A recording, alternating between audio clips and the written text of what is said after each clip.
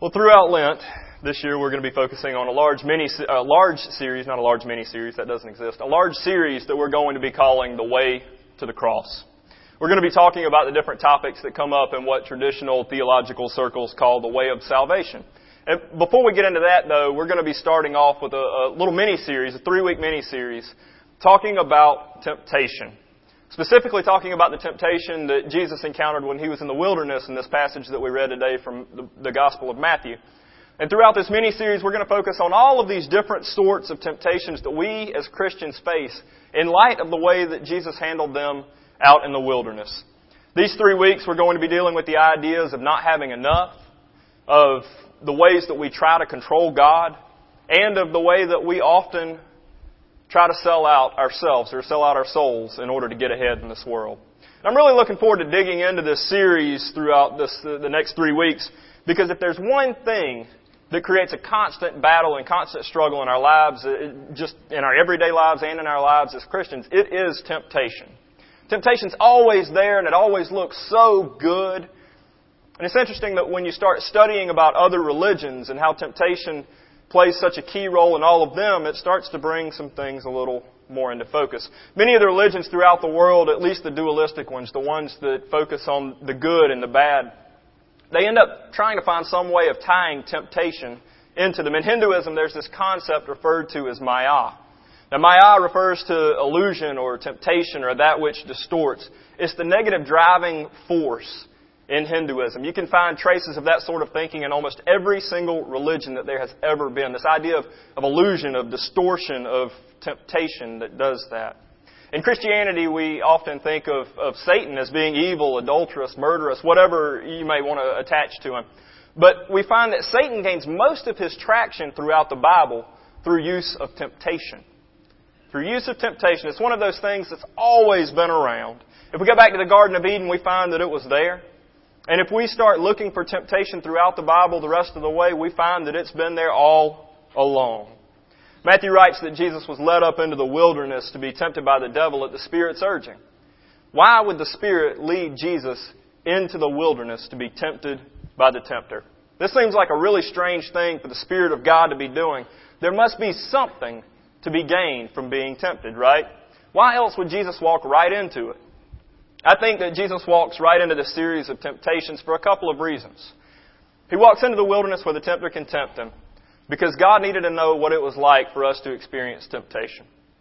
Jesus is God in the flesh, God's Son. Jesus was one of us, and we all face temptation. Temptation is a reality of the life that we live in as human beings. And because Jesus was both fully God and fully human, fully one of us, He had to be tempted. It's part of His humanity.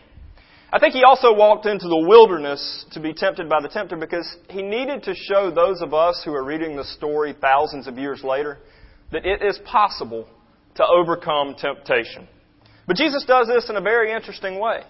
He shows us that the way to overcome it completely is by completely orienting our will toward that of God's. It doesn't mean the temptation's not going to be there, but it does mean that with God's help, we'll have the strength and what it is that we need to get through it together. Satan didn't come to Jesus immediately in the wilderness. It didn't happen immediately. Satan didn't show up until Jesus was 40 days into the wilderness, into His journey. He didn't show up until Jesus was very, very tired, very, very hungry, and very, very weak. Satan waited to show up at exactly the time when Jesus would have been at His most vulnerable. And Satan doesn't tempt Jesus until that temptation can look as good as it possibly can look. Just imagine that you've been walking around in the desert. You've been walking around in the desert for 40 days, and you've been fasting that entire time. It's almost impossible for me to imagine that. If I miss a meal or I don't eat for 5 hours, I start getting a headache and I get cranky and have trouble formulating words. Needless to say, after a few days without food, yeah, I do. After a few days without food, I'm going to be in a position to make some really bad decisions. And I'm sure that most of us, after 40 days of not eating, we're going to be able to be influenced by whoever it is that's tempting us to do whatever it is they're tempting us to do. And so the tempter comes to Jesus and says, if you're the Son of God, make these stones all around you become loaves of bread. If you're the Son of God, you can do all of this. You can end the suffering. The tempter offers Jesus the one thing that we think Jesus absolutely has to have. Satan tempts Jesus by whispering to him that he might not have enough. Surely he might not have enough food. He's in the midst of a desert, in the midst of a wilderness, a barren place that's not really good for anything. Satan's whispering that Jesus might not have enough strength of spirit to continue his journey in the wilderness with God. Oh, Jesus, are you sure that you want to keep going on this journey that you're on? Are you sure you want to keep doing this? Don't you think there might be an easier way? Why are you starving yourself? Aren't you hungry? It doesn't seem like God's with you and providing for you right now, does it? There's a lot of times that this is the way that we encounter temptation in our life. Very rarely do we find temptations, the real temptations, the ones that we struggle with constantly, day in and day out. Very rarely do they come to us when we feel like we have the capacity to handle them. The temptation to believe that we don't have enough tends to be one of those topics that tops our list more often than not. I got to thinking about what the top 3 things are that we face as far as temptation goes when it comes to not having enough, both as Christians and just as human beings. And the first one that topped my list was we struggle with thinking that we don't have enough resources. We struggle with thinking we don't have enough resources. Resources that can be any number of things. It can be money. It can be contacts. It can be home. It can be anything. Resources are a big deal because without them, we can't really do much of anything else. We have to have things like food and shelter and clothing. These are things that are necessities. For some of us, we might be struggling with maintaining those necessities or having them at all. For others of us, we might believe that the food that we eat or the home that we live in or the car that we drive or the clothes that we wear just aren't as good as they need to be in order to fit in with the groups of people that we would like to fit in with. For some people, that's just as important as meeting the basic needs. The problem is when we face the temptation of believing that we don't have enough or that what we have is not good enough, it influences the way that we think about God. Particularly, it influences the way that we trust God. Have you ever thought about your view of the basic resources that you have in your life and how that might affect the way that you view God? The two are more connected than we usually like to think. I was watching TV this past week. I don't remember what the show was, but the person on the show was talking about water and how water is so vital to everyday life and how water, you have to have it. But some people can't find it anywhere. Some people live in places where you can't just go to a water faucet and turn on the spigot and have water right there at your fingertips. Some people have to work incredibly hard, day in and day out, just to have barely enough water to survive. I have a confession to make. I'm one of those terrible people that leaves the water trickling while I brush my teeth. I'm trying to do a little better with it. I am. But I find that it still happens occasionally. And this past week as I was brushing my teeth and I was watching that water as it ran into the sink, I was thinking, people in other parts of the world pray to God for the amount of water that I am letting run down this sink right now. I'm just letting it go away. I take it for granted. This is one of those basic necessities of life. And I'm sitting here thinking, I don't think any more about it. There it goes. And that's what some of these people center their entire existence around, finding water. What if I were one of those people? What if any of us were one of those people? What if we were in a position that required that we trust God a little more for our basic necessities from day to day? Would we be as tempted to think that we don't have enough? See, I could have nicer clothes. I could have a bigger house. I could have a job that makes more money. I could have any of these sorts of things. And there can always be more. There always can be more. And if we really get to thinking about it, there's never a time when we can have enough, really, if we start thinking there can always be more. That's what the tempter likes to whisper into our hearts. You don't have enough resources to get through your day. What you have is not quite good enough. That person over there, theirs is just a little nicer. Yours isn't quite as good. The second thing that we're tempted to believe that we don't have enough of is time. Just having 24 hours in the day doesn't seem like enough a lot of days. Doesn't matter how tired we are. I don't know that we could handle having any more time in our day a lot of days. But 24 hours in a day just does not seem like enough time. We have to sleep. We have to go to work. We have to drive to and from work. We've got to shower. We've got to do whatever else it is that we have to get ready for during the day. We have to actually work. We have to go pick up the kids from school. We have to give them baths, make sure homework's done. And before we know it, we're already in the next day before this day is even finished. And then the cycle goes over and over and over. And no matter what we do, we're always going to think we never have enough time. Where is the time that we need to serve God? One of my good friends is a pastor in Mount Pleasant. We were talking on the phone one day, and I was complaining to him that there just was not enough time for me to get done what needed to be done on my to-do list. Never mind that I was actually on the phone doing nothing other than complaining about not having enough time to do this sort of stuff. Walter told me to quit being so ungrateful. He just said, quit being so ungrateful. It sounds to me like you're spoiled. I thought, well, that's sobering enough. See, God didn't have to give you the time that He has given you. He didn't have to give you any of it. Let me tell you something that a wise old pastor told me last year when I began my ministry. At the end of the day, don't spend so much time praying that God's going to give you more time to get more stuff done. Spend a little more time giving God thanks that God gave you the time that He gave you to get done what you were able to get done. And you say thank you for that. And if God sees fit to give you more time, you'll have more time. See, we try to turn time into a commodity. We want it to be a physical thing that can be bought or sold or traded. But time, it's more of a perspective, really. The amount of it that you have looks different depending on the perspective that you have when you look at it.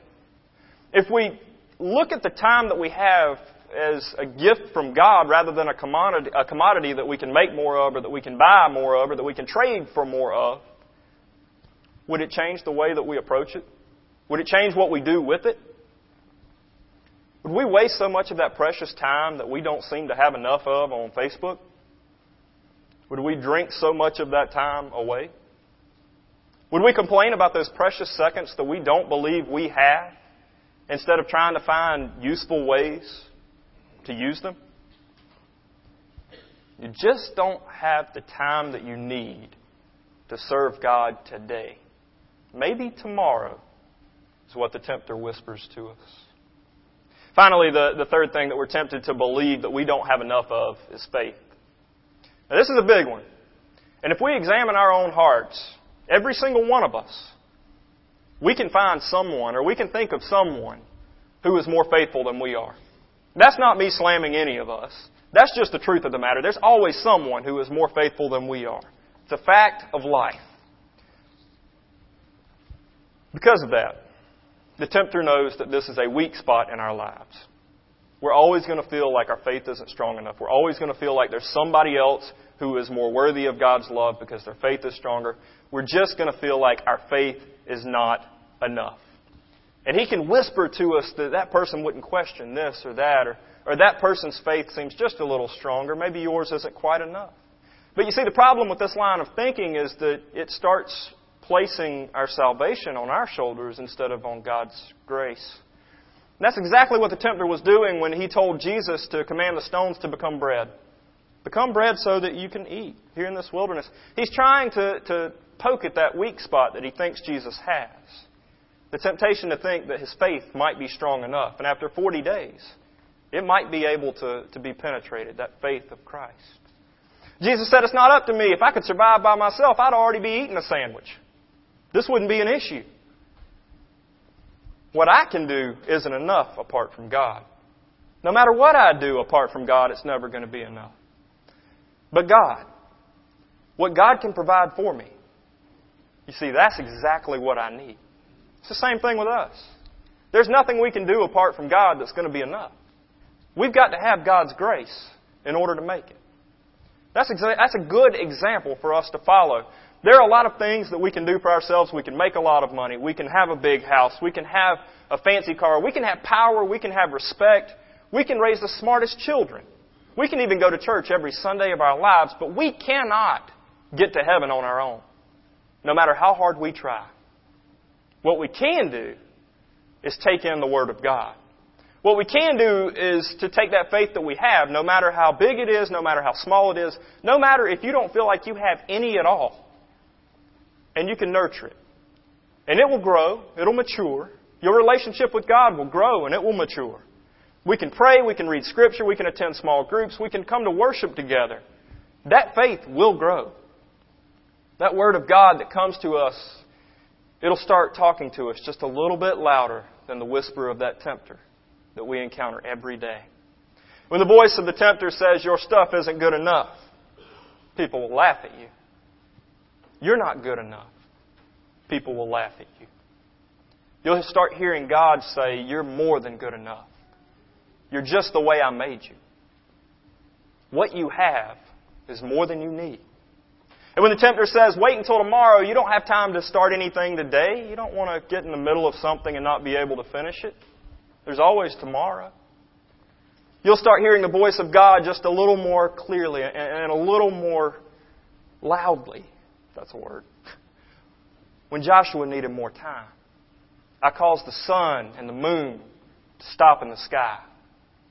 Just imagine with you what I can do with that time that you have. When the tempter says God's abandoned you, you're all alone. Who's with you now? Me. Your God doesn't care about you. I do. You'll hear the voice of God splashing over you like the ocean on top of the sand. I've always loved you. I have always loved you. Your faith may not be what you want it to be today, but my love for you is unending. It's unshakable. Never question that. My love for you is more than enough. See, there's a lot of things that we can be tempted to believe that we don't have enough of. But here's the thing that Jesus teaches us. When we find ourselves in the wilderness, where there is nothing but God and us, we find that we don't need anything other than God. God is all we need. Other things can make our lives more comfortable, more pleasant, even more fun. But they can also make our lives a lot more complicated. They really can. We can't live by bread alone.